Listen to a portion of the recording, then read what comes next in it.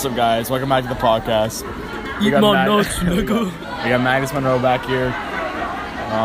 He's gonna tell us some stories about his Vermont experience. So tell us some stories. My dad shoved my penis up my butt. So that was a very good story.